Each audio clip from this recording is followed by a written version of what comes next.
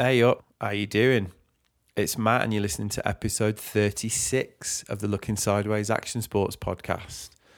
The show where I try and uncover the most noteworthy stories in action sports and other related endeavours.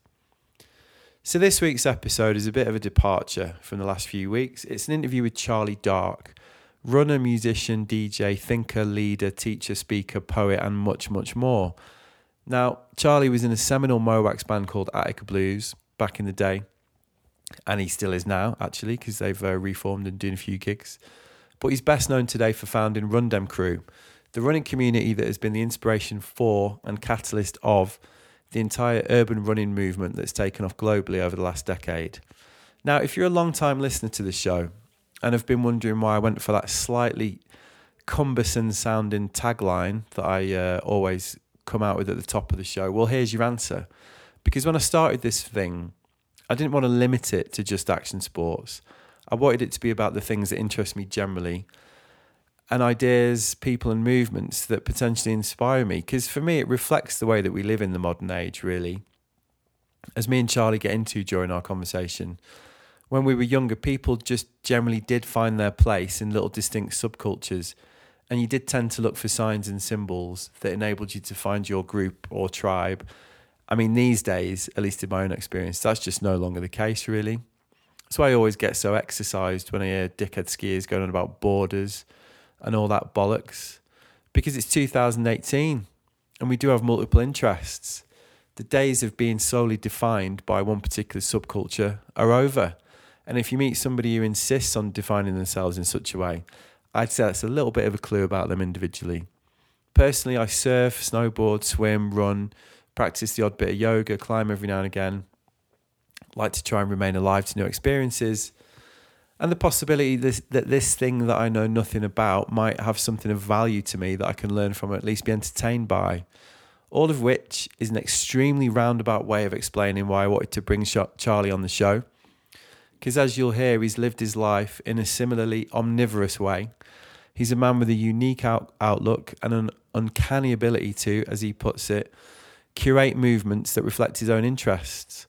So whether that's the music he made with Attica Blues, the huge urban running movement he helped to catalyse through Rundem Crew, or the ways he seeks to mentor young people in all of his activities, the common theme is movement, forward movement, and how it links to better mental health, better well-being, and better communities. So yeah, I really enjoyed this one, and I really hope my regular listeners who don't recognise the name can come with me on this one and enjoy the unique perspective and wisdom of a truly inspirational character. There's a lot to enjoy in this, whether it's Charlie reflecting on the changes he's undergone individually or the hugely varied work he's done over the last 2 decades. So here it is, my chat with Charlie Dark on building the movement. Enjoy.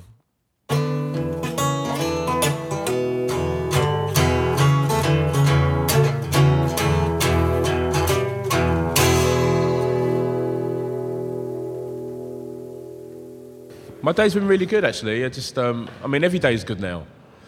I'm just trying to take each day as it comes and trying to remain as positive as possible about life.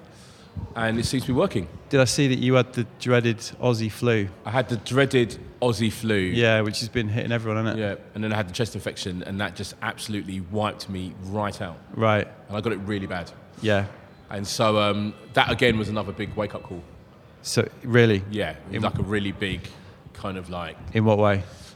Just in that thing of, I think, you can really get caught in a web of work. Yeah. Where basically you become preoccupied with being busy and... I'm guilty of that. Making, Are you a list maker? I'm a list maker, I'm a executioner, I'm a... Let's go make some money, and stack it away. And you just get caught in this loop. And you often see it in a lot of people who work in that industry where it's kind of... Yeah. They've got family, so there's this added unseen pressure that's kind of always there where you kind of have to kind of keep on the grind. Yeah. And I just basically my body just shut down. Right. Have you always had that? Have you always lived like that? I've always had the pretender syndrome. Right. Which is at any moment now I could get exposed. Really? So therefore, That's funny. let us work as hard as we can. Right. And go as hard as we can just in case the rug gets pulled out from underneath our feet and we're left with nothing. And I think that comes from my time in the music industry. Right. Is, you know, I was in the music industry at the time when it was kind of, you know, the golden era of the music industry. Yeah, well, your band was pretty seminal, wasn't it? Part of that era. So when you get dropped and that kind of major label rug gets pulled out from you and you suddenly wake up and you're kind of like, you can't get a job because everyone's like, what have you been doing for the last 15 years? Yeah. Oh, you've been flying around the world DJing? Yeah. Why do you want to work in an office? I've been busy. Yeah. So that just kind of pushes me, and my body just basically said, we've had enough. Right. We're putting the brakes on, whether you like it or not. Is that the first time you've had something like that where you kind of feel it's linked to that? That's the first time I've had it in a very long time. Right. In about 15 odd years. Right. When I've had that. And then basically that was like just a real like, right, okay, you've been talking about wanting to have a change and have a break and change things up. Now is the time. Right. So what's brought that on then? What is that? It sounds like that's been going on for a while. I guess I've kind of been slightly disillusioned with where running has taken me. Right. If I'm really honest. Yeah. Because I think that when I came into running, it was kind of very much like, wow, this is this whole new world that's really super amazing, and there's all these super amazing characters and weird, peculiar things that these running people do, and the clothes are rubbish, and we hate the shoes, and let's see what we can do to kind of try and change that. Yeah. And we definitely, you know, Run Them and Urban Running Crews and the kind of growth of that movement. Yeah. We can definitely see the influence we've had. I'm not necessarily that happy, I'd say, with where it's gone, because I feel kind of like some opportunities have been missed. Right. Some opportunities to bring some real change have been missed. Did it feel like there was a point when it spun out of your control? I definitely felt like at points that I was on a roller coaster that I couldn't get off. Right. Because it was rapid, wasn't it? Yeah, I mean, we were just talking before we started recording. Yeah. The story's well told. You know, how you grew it and where it came from and all that. So I'm not going to ask you about that, but it did seem to explode. It exploded far wider than we thought it would. It didn't happen more quickly than we thought it would, because we'd been doing that for a couple of years before we even, like, you know, the running around at night and running with crew is stuff we've been doing kind of slightly undercover, without really surfacing. But so by the time we surfaced, we were ready. We were like, this is the direction we want to take it. You know, these are the people we're going to speak to try and make this change happen. But I didn't expect it to spread as globally as it did. Right. You know, to the extent that it's done. That was a really big surprise. And that you just suddenly wake up with, like, you're one of the heads of a movement that's kind of, you know, spiraling out of control. You know? It's kind of like, so yeah. See, and you said you were disillusioned with the way it sort of developed. I kind of slightly disillusioned. I think, you know, when there weren't so many brands involved in the kind of running boom, it was just a bit kind of easier to kind of navigate. Right. I think that what happened is when brands suddenly woke up to the fact that, you know, one brand has all these crews and they're doing some really exciting stuff, we better get a shift on and kind of join in the movement. Then suddenly it just felt like this thing that we'd created started getting pulled in lots of different directions, and almost like a divide and conquer kind of, you know, scenario came in, because, you know, obviously when brands get involved and money gets involved, and then suddenly it's kind of, you know, it all begins to change. Yeah. And that's kind of where I suddenly started getting a bit disillusioned with the whole thing. Right. Because I guess because you were so synonymous with it, I guess there was an opportunity to make money, right? I mean, to actually kind of rinse it. Yeah, but I mean, I don't think, you know, anyone who was in that first wave, you know, the original crews that sprung up, were actually in it to make money.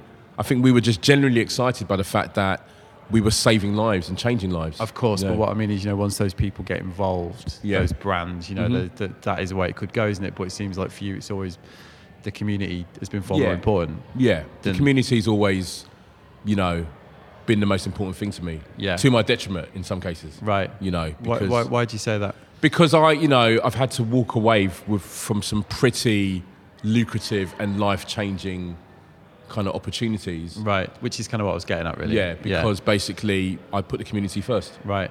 You know, and that, again, is what causes part of the, you know, being disillusioned. Yeah. Because you suddenly wake up and think, like, I've made this decision for the good of the greater community. Yeah. But I don't necessarily know if the greater community actually appreciates the sacrifice that I just made, right, or the decision I made, or the impact that that my decision has made, right. And I've signed an NDA, so I can't really go into it. It's like, do you know what I mean? But that kind of, right, that kind of thing. So it sounds like you have been pretty disillusioned, and are you getting over that a bit? Yeah, definitely. I mean, over last year, 2017 was a really big changing point for me. Right, personally. Like an immense changing point. And certain things happened where I was just like, right, okay, I've seen the light. Really? Yeah. Okay. And I definitely fell back in love with running again. Right. Because I think what people have to understand is like, I came into running at a really low point in my life. And, I kind of had arrived at a point round about, I'd say 2015, 2016, where actually running again was beginning to become responsible for a lot of very dark clouds that were coming back into my life. Really? So it become a negative thing? Yeah, some negative things. So we had the fallout of the split from, working with Nike, which was, we worked with them for, Running Crew, we worked with them for 9 years, so that was quite a big split from that, and that had implications for the wider community. Yeah. We had the unfortunate suicide of a member of a young person in our crew, and then basically just kind of like, when you suddenly find yourself at the crossroads where you're just like, I've got all these people who are invested into Run Them and this whole running thing, but where are we taking them? Where are we taking them to? What's the exit strategy? Like, we've got everyone running now. Yeah. Now what? What's the end game? What's the end game? Did you have that at the beginning? Was that clearer at the beginning? Did you think you had it? Do you know what I mean? Like, because it sounds like the whole thing for you's changed. Yeah, I mean, I think my original thing for me was just like, let's get my friends moving. Yeah. I'm tired of going to funerals. I'm tired of going to hospital rooms and watching people's lives. People who had previously so much energy, just watching them kind of fade away. A bit like a volume control, kind of a BBC fade slowly coming down. Yeah, ebbing away. Yeah, just ebbing away. I just kind of got, fed up of it. So my immediate thing was like, this is an intervention. Running is an intervention in my own life. Yeah. And it's an intervention into other people's lives. Right. I think that's the reason why it kind of was embraced so, widely by different types of people. Because of that message, which is a simple message, isn't it, really? That a lot of people can buy into. Yeah, let's help each other, let's come together to try something that we think is hard. Yeah. And let's help each other be the best we can be. But that then changed to the point where you're like, well, what is the point now? Yeah, I mean, that changes because I think what happens is, when you start working with brands, it's kind of, as if you're involved in the culture, you know what's going to work because you created that culture. But then you're trying to explain it to people who they're not from the culture. They don't really care about the culture. What they care about is selling shoes and making money. Yeah, and your job in that position is to protect it, innit? Yeah. Is to be the guardian of it. Yeah. Which, like you say, when there's money, there's people with different motives coming in. Yeah. It's not easy, is it? No, it's And it can do your head in. Yeah, I mean, it's hard. But my thing has always been about, I think what people have to understand is kind of, I came from the music industry, which is called the music industry for a reason, because it's an industry and a business. The key word being industry. It's not about music, And so when you've been through the highs and lows of the music industry, when you start getting into, this kind of influencer, brand ambassador, working with brands life, there are some parallels which are very similar from the music industry. So you look at things a different way. Like once you've been burned once, you try and not get burned a second time. I mean, I had a question for you about that, because that did strike me, because obviously your band, Attica Blues, you mentioned earlier, you were really successful and you had a great run, but then you did get dropped, and you've talked about that a lot. Was it Columbia that? Yeah, we were signed to Columbia. But basically it's a parallel, isn't it? You've got a bigger entity coming in. And thinking, I want a bit of that. Yeah, exactly. And then you've had a similar experience with this. Yeah, with working with the brands. Yeah. Exactly. Yeah. So I guess my question would be, given that you've had that over two like massively different life experiences, two massively different cultures, can you ever get out of it intact? Do you know what I mean? Yeah, I mean, I think you can get out of it intact, and I think I've been quite lucky. Actually. Really? Yeah, I do think I've been quite lucky. Right. Because what I've been able to do is to come out of a culture and then reinvent myself. you know. And I guess I'm known for doing lots of different things. Yeah. You know, whereas there were lots of people kind of like, all they ever did was DJ. Yeah. That was it. It's like, I mean, I work with a lot of and I've interviewed a lot of professional athletes on this, and one of the themes is that, what do I do now? Yeah. You know what I mean? Yeah. There's no guidebook for this. Yeah. What's next? Yeah. I mean, I just think I just kind of got to a point where, you know, I realised that basically I'm not defined by the clothes I wear, the car I drive, the area I live in, you know, the people I roll with. I'm defined by what's inside me. And I've always been an inquisitive and curious person. So actually, I'm just at a point in life where I'm just thinking, I can actually do whatever I want to do. Yeah. It's okay. And you're fine with that? I'm fine with it. You know, if I put some stuff on my Instagram about music and lose 100 followers, I'm cool. Yeah. You know, because I am determined now to just roll forward with as much positivity as possible. Yeah. And to just do me. So that perspective that you've gained from these experiences, did that enable you to handle these big changes last year in a different way than you might have done previously? Yeah, definitely. There was just a lot more. My partner is a yoga teacher, and she is generally one of those people who's kind of very positive about everything. And one of the things that she kind of brought into my life is this idea of gratitude and waking up and making a gratitude list. Which, when she suggested that to me, I was like, "You're crazy. What do you mean, babe? Like, I'm going to write down things that I'm happy for. No, thank you." But it's actually been one of the best things I've ever done. Because I think that what happens is when you've been in the industry, in the creative industries for a long period of time, and you've seen so many changes, you know, and so many people come and go, and you've had so many experiences, you actually get to the point where you stop appreciating the great things that you've done. Or maybe you don't let yourself appreciate it as well. I think a lot of time it's not even that you don't let yourself, you just don't recognise that they're happening. Right. You take it for granted. Yeah. You know, so I will often have situations, you know, where running or music or my work with young people has opened the door to an experience that I would never have had otherwise. Right. And I'll be sitting there basically being like, you know, what's in the fridge at home? You know, like we did when we did the BBC programme. Yeah. We did a BBC programme, Mind Over Marathon, you know, worked with 10 people with mental health, you know, issues, trained them from sofa to finish line of the marathon, got to hang out with the royal family on a first name basis. Yeah. Amazing experience. Amazing experiences. Yeah. And I'm sitting there being like, you know, I'm actually sitting next to the future King of England. And I'm not even excited by the fact that I'm sitting next to the future King of England because I'm worrying about basically, you know, what's in the fridge. Yeah. And actually, if I'd rewound time back to like my school days when I was struggling in my history lessons, this is a real super highlight that I should be really happy about. I mean, it's interesting, isn't it? Because it often seems to me to be linked to achievement as well, like a work ethic. So have you ever, historically, let's take something like your first record. Yeah. Did you appreciate that for what it was? Yeah.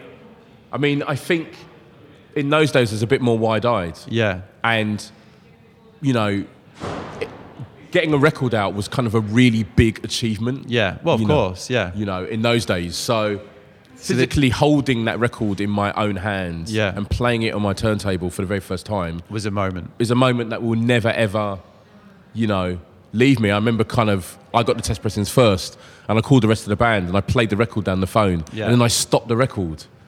And they were like, "Oh my God, it's an actual real record." I'm it's really here, you know. Yeah. And that was like a really amazing moment. So you've had, but it sounds like this, like your partner giving you the tools to like experience gratitude again has helped you kind of rediscover that maybe a little bit. And I went on a retreat. Right. I went on a retreat last year, very reluctantly. As in like a meditation retreat? It was a meditation, yoga, and kind of experiential experience. Was it silence?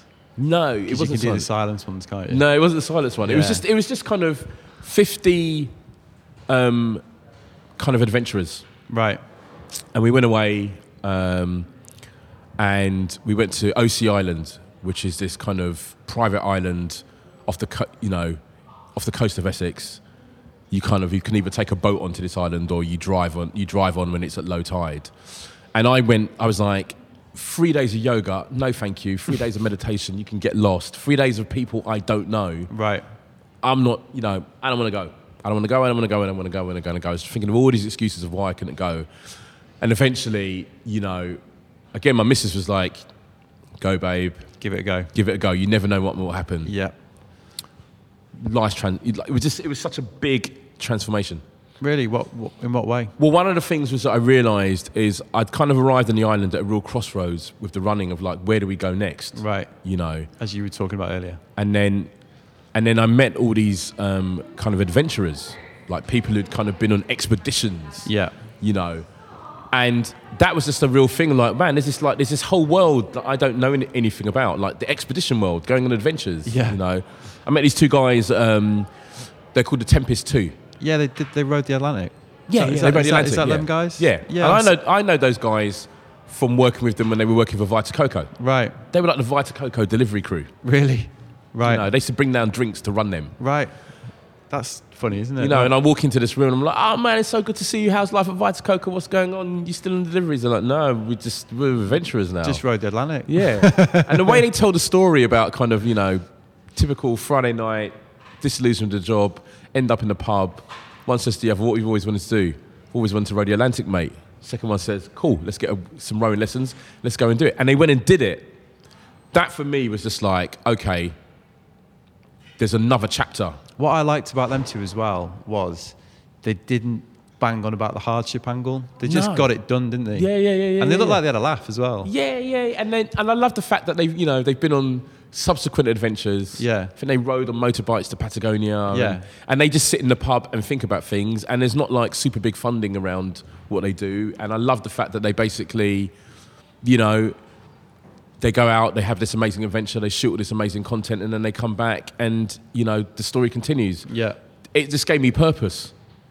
Meeting them and just it was just kind of like 3 days of positivity. Right. And it kind of reminded me of how the running crew movement was in the early days. Right. And it was really refreshing. And then this the regular practice of we are doing yoga twice a day. And the meditation and just being around just nice people was just kind of like, right, okay.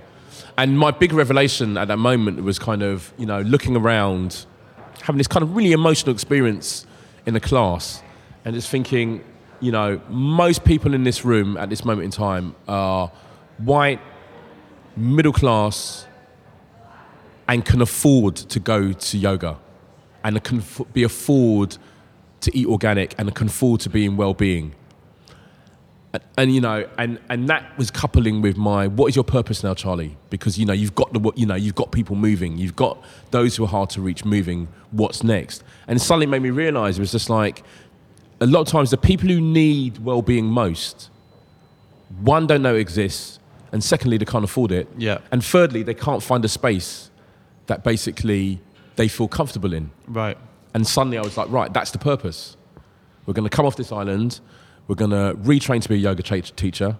You know, we're going to immerse ourselves in the world of meditation and well-being. And we're going to go and spread that to as many people who are hard to reach because they need it most. You know, and that was suddenly was like a big cloud had been lifted from my eyes. And I was like, right, let's go. You know, and it was just really, I don't know. For me, it was just kind of like, yes. Like you've been searching for all this time to find this thing. Because even if, you know, the thing about running is I still have to leave my house. And I still need some equipment, you know. Whereas teaching someone to meditate, they can do that anywhere, you know. And teaching someone to wake up in the morning and just, you know, do some stretching and, you know, just to approach the day in a different way, rather than reaching for the mobile phone first, let's go and do some chaturangas for, you know. Yeah. For me, it was just like a really like, wow. Right. So that's the plan. That's what you're doing. That's the plan. Yeah. We're going to try and take well-being to the hood. And you're still, you know, you're still, but you're still involved with Run Them Crew. Yeah, Obviously. yeah. I mean, it's still like your. I'm movement. still in Run Them. I'm still, you know, the head of Run Them. Yeah. I'm still trying to, you know, leading it forward. Yeah. But I just become a lot more relaxed about Run Them and what Run Them is and how people access and how the touch points are. Yeah. Run Them. Yeah. So I'm just kind of a bit more like, it's cool. Yeah. You know, and it's just basically brought a much more light and just a bit more focus in, into what we do. Yeah. Which is the reason why when people kind of like, we want to hear how you were running around at night in the depths of East London and it was super urban. And I was like, well, that was 10 years ago. Yeah. Well, that's what I was going to say as well. Like, it seems that you've always used these things as means to an end rather than an end in itself. Yeah. You know, the point isn't just to go running. It's like, what does it give you? Yeah. I mean, my thing has always been like, whenever there's a hole and I can't find a space for myself, I create the space. So I only started making music because basically I got to a point where I was disillusioned with DJing and playing American rap records. Right. I'm growing up in South London. I don't have a gun, cars, girls, gold. I don't have any of that. Yeah. I want to make records that reflect what it's like growing up in the UK. And how does that align? Sorry to interrupt you. How does that align with your Pretender? Because that's the Pretender syndrome that you mentioned earlier. Yeah. I'm just interested because that seems like the thought process of confidence. To think like, there's a hole there, I can fill it. You know what I mean? Yeah. But then earlier you were like, I've just always had this thing. Whereas if like, well, I think they seem a little contradictory. You know what I mean? I mean, I think most people have a Pretender syndrome. Yeah. Some buried somewhere. I think it's a big part of creating, isn't it? Yeah. I think you've got to get past that. Yeah, I think a lot of people have that. But I think, the thing about filling the hole, I mean, I'm at the point now in my life where basically I'm kind of like, I'm never going to sink to a depth which is as low as it was when I came out of the major label industry. There's never going to be a decision that's ever made in my life that will affect me as much as it is to be dropped from a major label when your whole life has been about music and being signed to a major, And so therefore I'm kind of like, what's the worst thing that can happen to me? Some people might laugh, some people might think I'm crazy, but I've done enough things and created enough movements, by now to know that basically I'm if I fall, I'm going to pick myself up and just carry on, And there's a lot of people in this life who basically, they just wake up and their whole day is just about being as negative as they can to other people. But you often find those people, when it comes around and it's you one-on-one with them, they're not very happy anyway. No.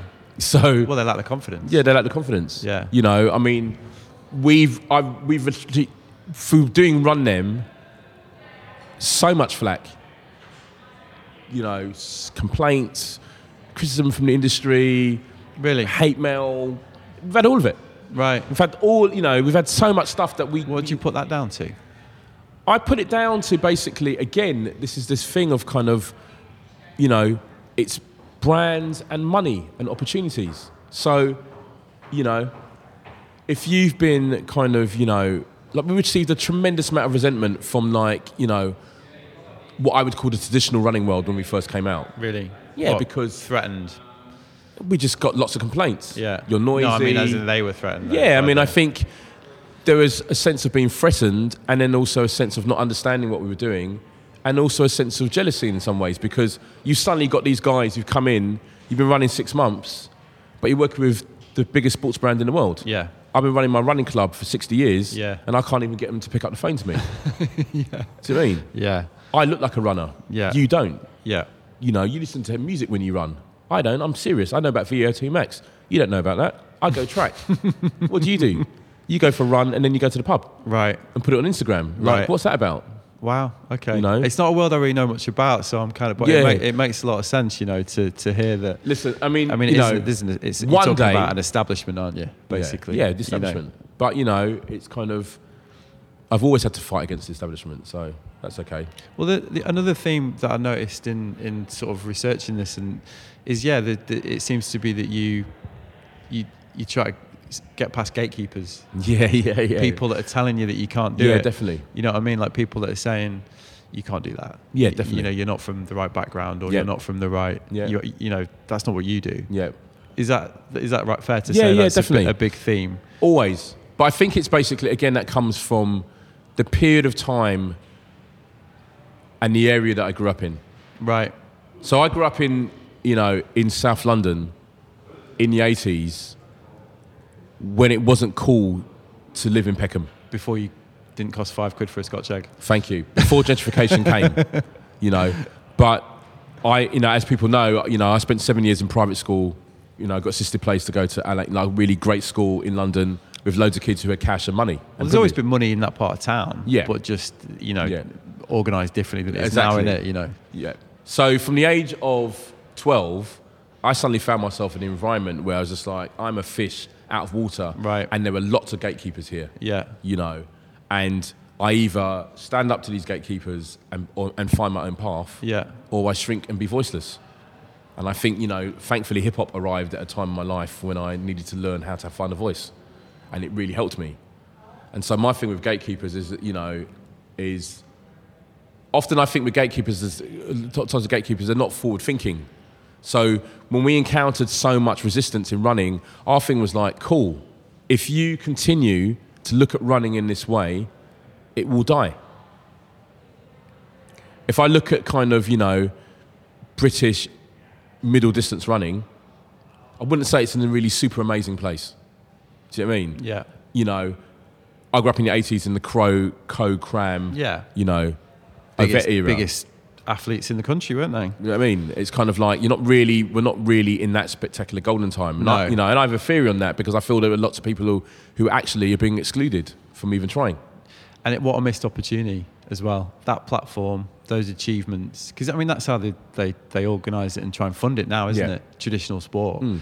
It's like we won the medals, we'll bring the money in, that justifies it. That's the whole funding process, isn't it? So for them to have that platform and not be able to capitalise on that. I think it's, there's no one who can sit there in the running industry and say that, the rise of the urban running crews hasn't affected what they do.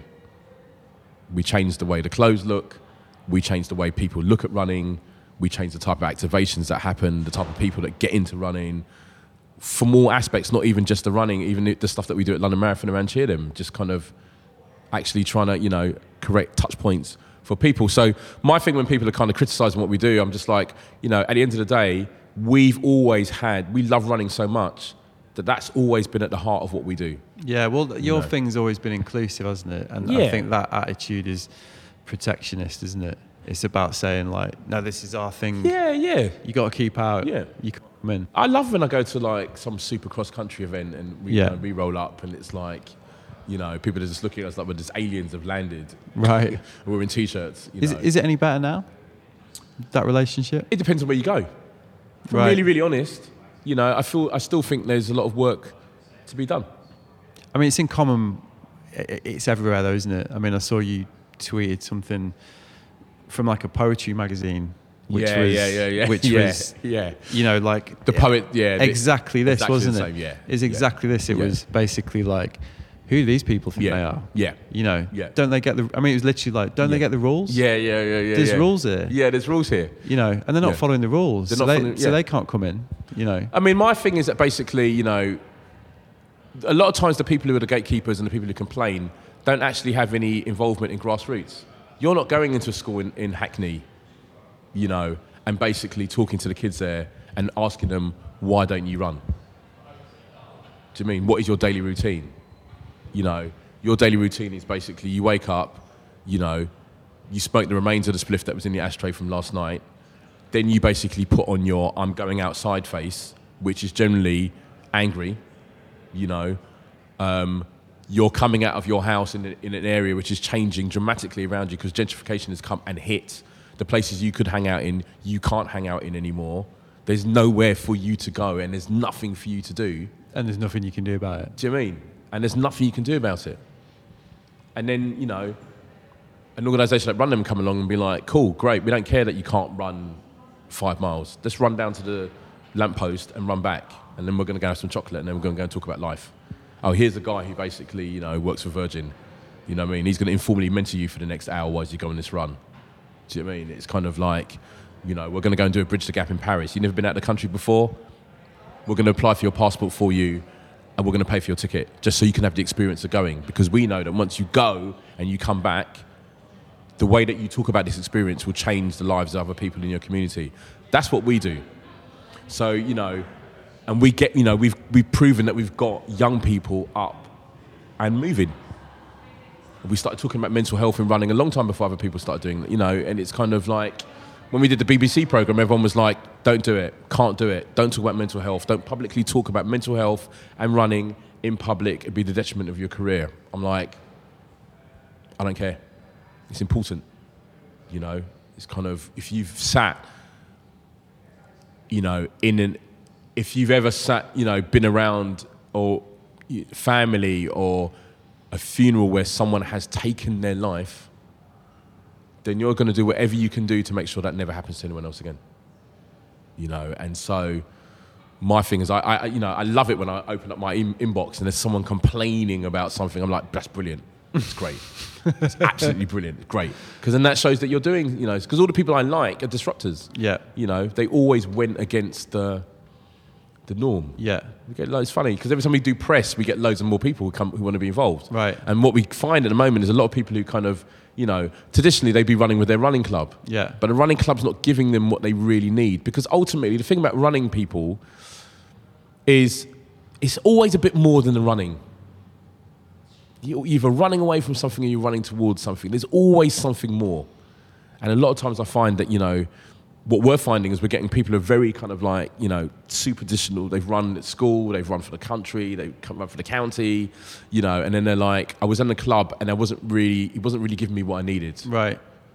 I'm going to try you crew guys out. Yeah. You know. Because you're addressing that, basically. You're giving them a platform to address that. Well, we're telling them it's more than just the running. Yeah. Because the thing is, you know, as I always say to people, it's like, if you want to get young people moving, you need to explain to them how moving impacts the other aspects of their life. Have you always been that in tune with that yourself? You know, my whole thing is kind of, I've always been the odd one out. Always been the odd one out because, you know, born in the 70s in London, you know, and my parents from Ghana in West Africa. So we were African kids in London in the 70s. That was not cool. Yeah. It's just like, it was just not cool, you know, and then when I was at school, you know, my parents are kind of like from super education kind of world, you know, education is the key. So, you know, your head's been pumped full of books and kind of experiences. So then you're an odd one out because you're at school in the you know, in the late 70s. Everyone else, people are like, we don't care about school. What do you mean? Like, you actually like school? People are looking at you like books. You like books. And then you go to, you know, secondary school and you're the odd one out again because, you know, and it's funny. It's funny when you talk about race in 2018 because people kind of look at you like, well, you know, everything's cool now. I'm like, you rewind to the 80s, I was getting chased by the National Front on the way home. You know, that was my daily kind of like thing. I'm coming out of school. Am I running for my life right here? You know, and then being in a place where suddenly you're exposed to people who've got money. You know, remember this is 80s, like 80s money, and you know they've had experiences that you haven't had. Suddenly starts making you look at your life like, hold on a minute, the world is really not equal. Yeah. And there's this whole other world out there that you can access if only you can learn how to navigate. But more importantly, once you've learned how to navigate, you need to come back and tell your people, you know, what you found so that we can all be on the same level playing field. So that's always driven it? That's always driven it. Yeah. You know, and I just think it's basically... Whatever it is, and it will always drive it. Yeah. You know, believe you me, I've tried to conform, I've tried to fit in. When I was in the music industry, I think, you know, when I was at the height of it, I think that was a time when I was really trying to conform. You know, so I was conforming with the clothes I wore, you know, the lifestyle I tried to lead, you know, the type of people that I tried to be around. I was trying to conform. So why did you feel that need to conform, do you think? Because I think you get to a point where you don't want to stand out. You don't want to walk into the room and everyone turns around to look at you. Yeah. So you try to find the answer, like to blend in. You just want to blend in. Yeah. You know, and if everyone else is basically buying cars and trainers and, you know, going crazy buying records and just crazy in life, you know, you want to be in that too because it's a sense of wanting to belong to something. I've always wanted to belong to something. Yeah. So when you, because you've described getting dropped as like the defining negative experience of your life, if that's not overstating it. Yeah. Well, it sounds like it was. It was, yeah, definitely. Was it that experience that enabled you to kind of, you know, realise this perspective that you're describing? Because this sounds like this is the product of, you know, a life. I think the change in perspective hasn't been immediate. It's been gradual. Yeah. It's been really gradual. And it's been helped by just kind of, in a weird way, Instagram. Right. Has been a real help. Right. Yeah. That's an unusual thing to say these days. Yeah, because I've met some people. Mostly, I'm like people like fucking Instagram. Yeah. Like I hate you. Yeah. But I've met some people who actually have just opened my eyes to a different way of thinking. So, for example, like when you start, discovering the world of meditation, you're like, all right, so what? We're going to sit around in a circle with our eyes closed for half an hour. Are you nuts? For 10 days. You know what I mean? It's like, and for my community, it's not a thing that we do. It's not, you know what I mean? It's like, we didn't grow up meditating. We weren't meditating in the studio. That's not something we did, So when you start talking about that and people reach out to you and you're like, well, this is how I got into it, have you read this book? Check out this podcast. Do you know what I mean? Go and check this website out. And then suddenly it's kind of like the knowledge is being passed around from people that you trust because they've had either similar lives to you or, you're on the same wavelength.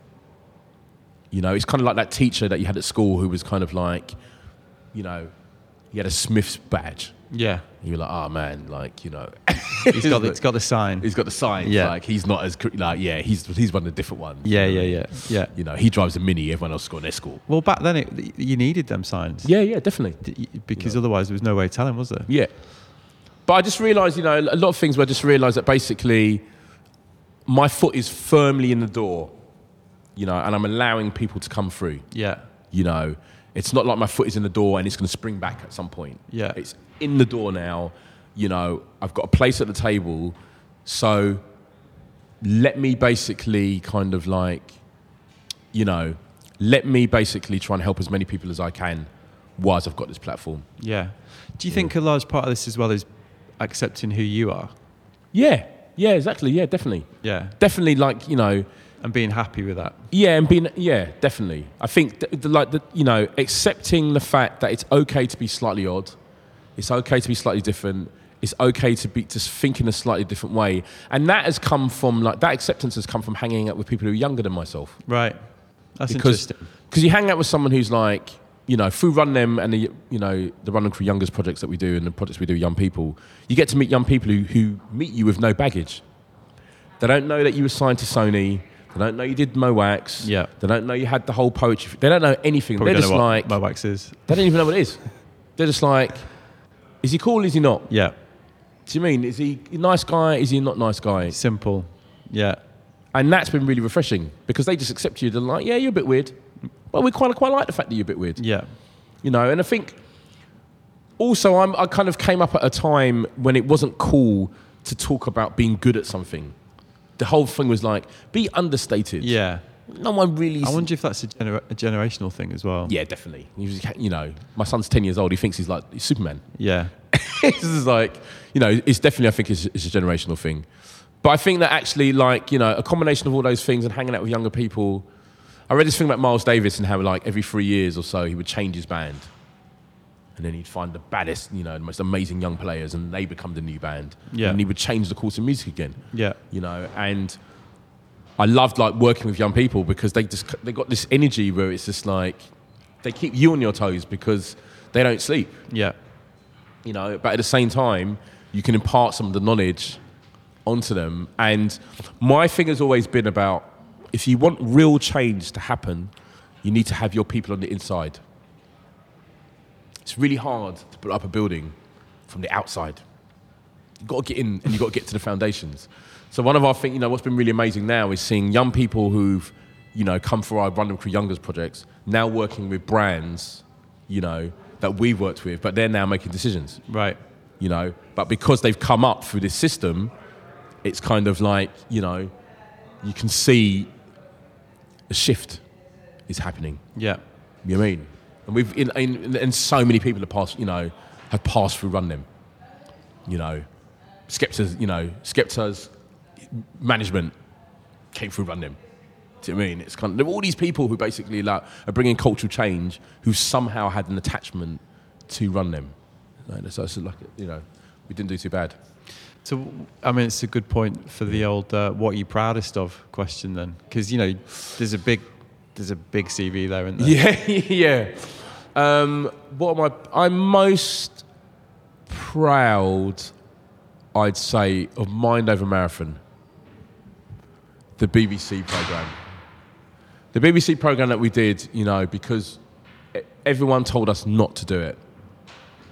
And I'm really proud about the fact that everyone who's involved in that programme is still in contact with each other. Right. And they're still moving and they're still running. And we did something that people said, you'll never be able to do that because your methods are too unconventional. Really? Yeah. But you obviously didn't believe that. That sounds like that was probably a challenge to you. Well, I mean, we just faced this resistance all the way through, and more gatekeepers, because ultimately, at the end of the day, the thing about running and mental health is when you put those two things together, they come with these connotations of how it should be, and London Marathon. So we defied all convention because the convention to train for a marathon is run a load of miles.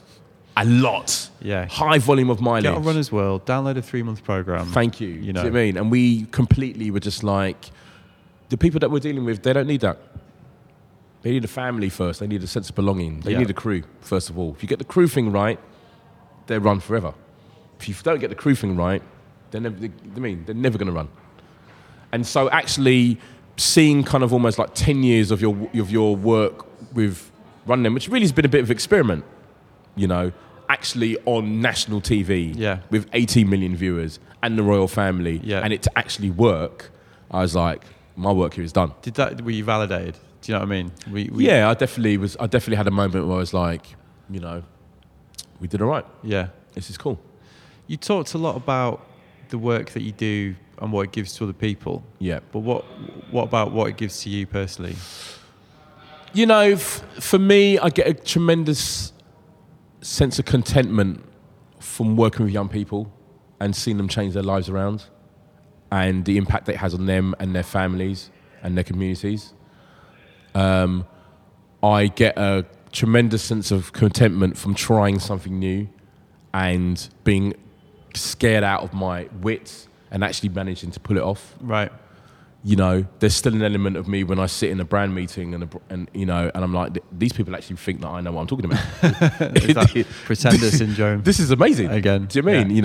And there's something really nice about kind of thinking of a crazy idea at 2 o'clock in the morning. Yeah. And then there was a time when you didn't have a podcast and now you do. Yeah. And people actually listen to it. Yeah, yeah. There's a sense of achievement, in that. And I'm just in a point in my life, I'm just really, really, really happy.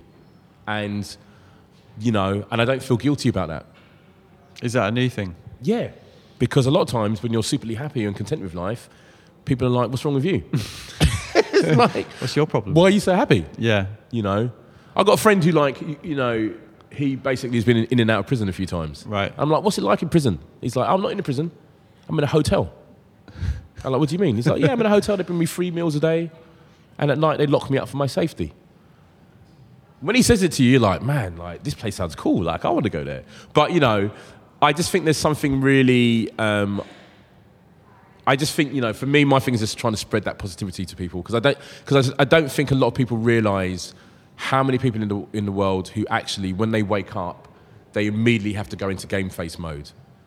And, the problems that brings. Yeah.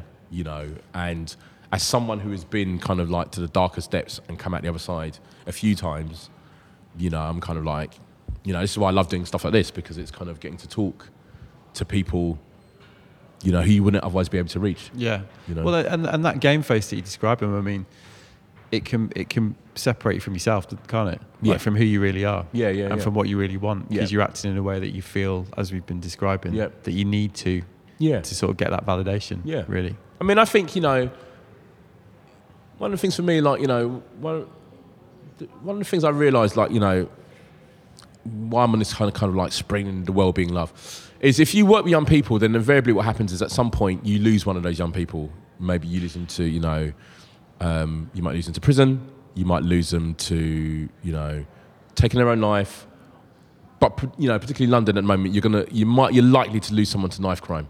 Yeah, I mean, even today, it's like... And so when you've worked with young people and you've lost someone to knife crime, what you realise is kind of like there are reasons why these crimes are perpetrated. Because, there's got to be a reason why before you leave the house, you're going to go to the kitchen drawer and pick up a weapon to walk around to protect yourself or impart harm to someone else. And I think a lot of times, it has to do with, self-esteem and the pressures that society puts on you. And so if there's anything that I can do to basically like get to you so that when you wake up in the morning and you open your eyes, you've just got a routine that you go through that just means that you leave the house with just a bit more kind of like openness in your heart that keeps people alive for longer. Like I'm all for that.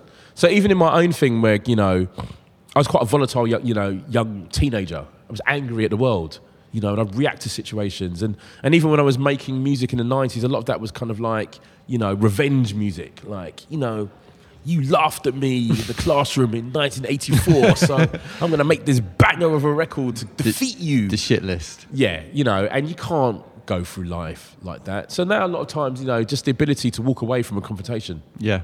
To smile at someone who basically is giving you an off vibe. Yeah. To ignore like a micro, aggression.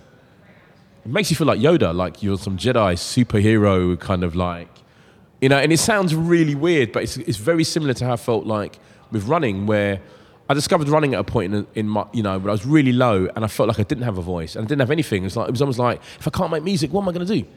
Well, it sounds like you're talking about making positive decisions. You know what I mean? It's, and it's forward movement, isn't it? It's like just doing something that's going to take you forward. Yeah. Like whatever that is. Yeah. Like whether, just a simple decision. Yeah. And if that is ignoring confrontation, that's a positive decision, isn't it? Yeah. And I think you can build on that. Yeah. I mean, it's like, it's a powerful thing to be in because I've worked in nightclubs for most of my life. And nightclubs are filled with people who are trying to escape themselves. Do you know what I mean? And there are people who go to the nightclub to prove how much, like, I'm going to show you how much of a man I am. The ability to walk, when someone comes up to you and rudely asks you, play this record now, and to actually talk, whereas before I'd be like, fuck you, I ain't playing that now, do you know who I am? And then it all just kicks off into this thing. To actually just be like, yeah, cool. What is it? Like, it's no skin of my nose. Yeah, whatever. It's cool. It's like, it's cool. We're all good. And I think the more I can kind of give that off, because it's not a war as soon as you leave your house. It doesn't have to be a war. The world doesn't have to be a war as soon as you leave your house. It's kind of like, so that's, yeah, and that's my thing. And I when I started running them, people would like, in my, apart from all the hate that we got from kind of people who were kind of threatened by what we did, there was also the thing of people who I knew who were just like, what are you doing? Why are you embarrassing yourself? Like, look at the clothes. Charlie, like, what are you doing? Yeah, what's this then? Yeah, why are you doing it? Yeah, and then, and when I started working with brands, that wasn't the thing, there was no Instagram, so people didn't know that that's what people did. Yeah. So there was a kind of like, man, like, how can you work with this brand? Like, what are you doing, man? Right. Yeah, I'm just like, I'm trailblazing right now. This is the way it's going to go. Yeah. Now everyone wants to be like, have some form of brand allegiance. Like, we're trying to get out of that, We're trying to be our own brand, It's kind of... Has a lot of it been about your relationship with the city as well? And rediscovering the city? Yes. That seems to be another fairly common thread in a lot of what you've been doing, whether it's your music, whether it's running. Yeah. London has been very, very important. Yeah, but obviously, a very fucking obvious statement, but it changes so much that you need to recalibrate your relationship with it, don't you? Yeah. Well, with any city, I mean, I'm from Manchester. It's the same for me when I go home. Like, I don't, you need to check in constantly to have that relationship with it. Has that been a... Yeah, definitely. I think, especially London's always been really important to me. It's a city that I love. I always say it's a melting pot that absorbs culture from around the world and remixes it and spits it out. Let me just make sure that everything. But I would also say that basically starting Run Them allowed me to rediscover the city in a new way. And, the path that I've been on in the last year has also allowed me to discover people and spaces in the cities I didn't know existed, or maybe wouldn't have felt comfortable in before. You know, I walk into any yoga studio now, topple out of a pose, fall on the floor. I'm like, I'm cool. This is good. It's like, I'm like, you know, because the yogi world is funny. It reminds me of, you know, people that, you know, it's got its own rules and regulations. And it can be super intimidating. So arcane, isn't it? You know, all these little rituals and, you know. I'm just like, you got no idea. Yeah. Like, you know, when we get when the hood embraces well-being, you're going to see some real change. Because you think about it, like, you know, you're from Manchester. So think about Moss Side, you know. And, you know, as a man that's from London, I remember we'd go to Manchester to DJ, and they'd be like, when you go to Manchester, you've got to be careful, you know. It's like Moss Side, you could be like, these Manchester boys can't say nothing to me. Moss Side and Hume. Yeah, and Hume, and like, you know, and then you'd go there and be like terrified, you know. It's kind of... Oh man, that is now the most gentrified part of exactly. Manchester. You know, what was that club? There was a club. I can't remember what it's called, but it's basically, remember the guy? It's this guy had his head was all tattooed, and he had like a mouthful of grill, like gold, them scary kind of Manchester kind of like gangster dudes. But I'm just like, you think about places like that, when people like that kind of start to embrace well-being, as funny as weird as it sounds. Think about the changes that, you know, will start to happen. Because one of my big things at the moment is uniting, you know, everything's very London-centric at the moment, which is, to me, I'm just like, you know, London's boring. Like, there's all these other places. And also, one thing that's really frightens me is there's this demographic of kind of like people who've been forgotten. Northern men. Yeah. Young Northern men. Working class men. Yeah, young working class men. It's like they don't exist. Yeah. And I think it's a real shame. Well, you can see the changes that's wreaking in society right now. Yeah. Before our very eyes, can't you? Yeah, basically. Definitely. And I think it's, you know, it's really important those worlds come together. And the same, you know, when I look at running world, it's kind of at the moment, it's everyone's like, you know, these guys are cool because they wear T-shirts and they run at night, and these guys are kind of old school because they wear vests and they do cross country, and those two worlds should never meet. And I'm like, yeah, they should meet, because that's when the exciting new world starts to happen. Yeah. You know, because as I always say to people, you know, the fastest guy in Run Them at the moment ran London Marathon in 2:21. Right. You know, but because he runs in the crew, people are just like, oh, he's a casual runner. I'm like, you're not a casual runner when you're running 2:21 marathon, got a full-time job, you know, and all that type of stuff. And we've got to do more stuff with the, you know, with the club guys. Yeah. You know, in that traditional kind of world. Last question, then. You're good. You can tell you're a journalist. You've asked some really good questions. Thanks, man. Yeah, really, really good questions. Well, I appreciate you coming on. Cheers. Mm-hmm. So what's next for you? What is next for me is more adventures. You know, I think the outdoors, embracing the outdoors more, you know, is one of my really big priorities for this year. It's kind of trying to get away from the concrete. Yeah. We've told the urban story, trying to get into the outdoors and kind of trying to open that up to communities again, to just be like, it's not a scary place. Yeah. It's not a place that you only kind of interact with at music festivals. There's this whole other thing that you can do there. Yeah. Obviously, you know, delving deep into yoga, deeper into the meditation, you know, trying to translate well-being back into the community in a way that's kind of understandable and not scary is really important to me. Because that's what I've realised of what I am is essentially I'm a translator. Yeah. You know. And yeah, just basically, you know, more travelling round and just kind of enjoying being a 47-year-old man and everything that comes with. That's a tougher brief than it sounds. It is a tougher brief than it sounds, but I think if you stay fluid... I'm saying that as a 40-year-old man myself. You know? I think, you know, the thing is, no one prepares you for 40, because our idea of 40, when we were kids, is like, your life is over. Yeah. It's just your dad sitting in the chair not talking to anyone. Yeah, but it's different now. Yeah, it's way different That's now. like what I like to tell myself anyway. I mean, you know, I just think for me, it's kind of like, I love it when you hang out with a load of people and they're like, you know, how old are you? Like, I'm 47. They're like, oh my God, but you wear trainers. I'm like, yeah, man, I'm always going to wear trainers. It's cool. It's like... Yeah, so I am. Yeah, it's the thing I am. So, yeah, that's the thing. Well, look forward to seeing what unfolds, man. Thanks very much. Look forward to seeing what comes up with you. Yeah, well, thanks for coming on. No problem at all. So there you go. That was my chat with Charlie Dark. And yeah, it was a good one, that, eh? I had a blast speaking to Charlie. As you can probably tell, he's a proper force of nature. And as you can probably hear, he's funny too. Taking well-being to the hood. Can't wait to see how that one pans out. I just thought there was a lot to get your teeth into there. A lot of really thought-provoking and interesting concepts and ways of looking at the life experiences we all struggle with. So yeah, thanks for coming on the show, Charlie. Much appreciated. So what else is going on? Well, I'm in Canada for a few days, which is nice. No podcast plans. Instead, I'm writing a story for Metro and generally going snowboarding, which has been a right laugh, I've got to say. I got here just after Billy Morgan won bronze in the Olympics. Obviously, very, very happy for Billy. And I went back and listened to the show we did together. And yeah, it's really, really interesting listening to it back after knowing what the outcome was.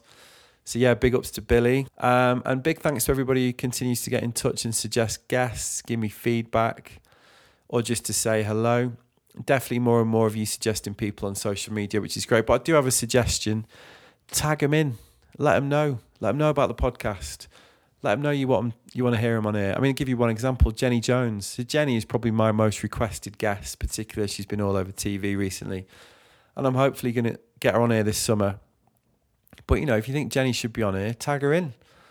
Hit her up. Same for anyone else. Let them know that the great Looking Sideways listening public wants to hear from them. And, yeah, let's see if it works. So there you go. That's it for this week. Thanks as ever for tuning in. And I'll see you next time. Nice one.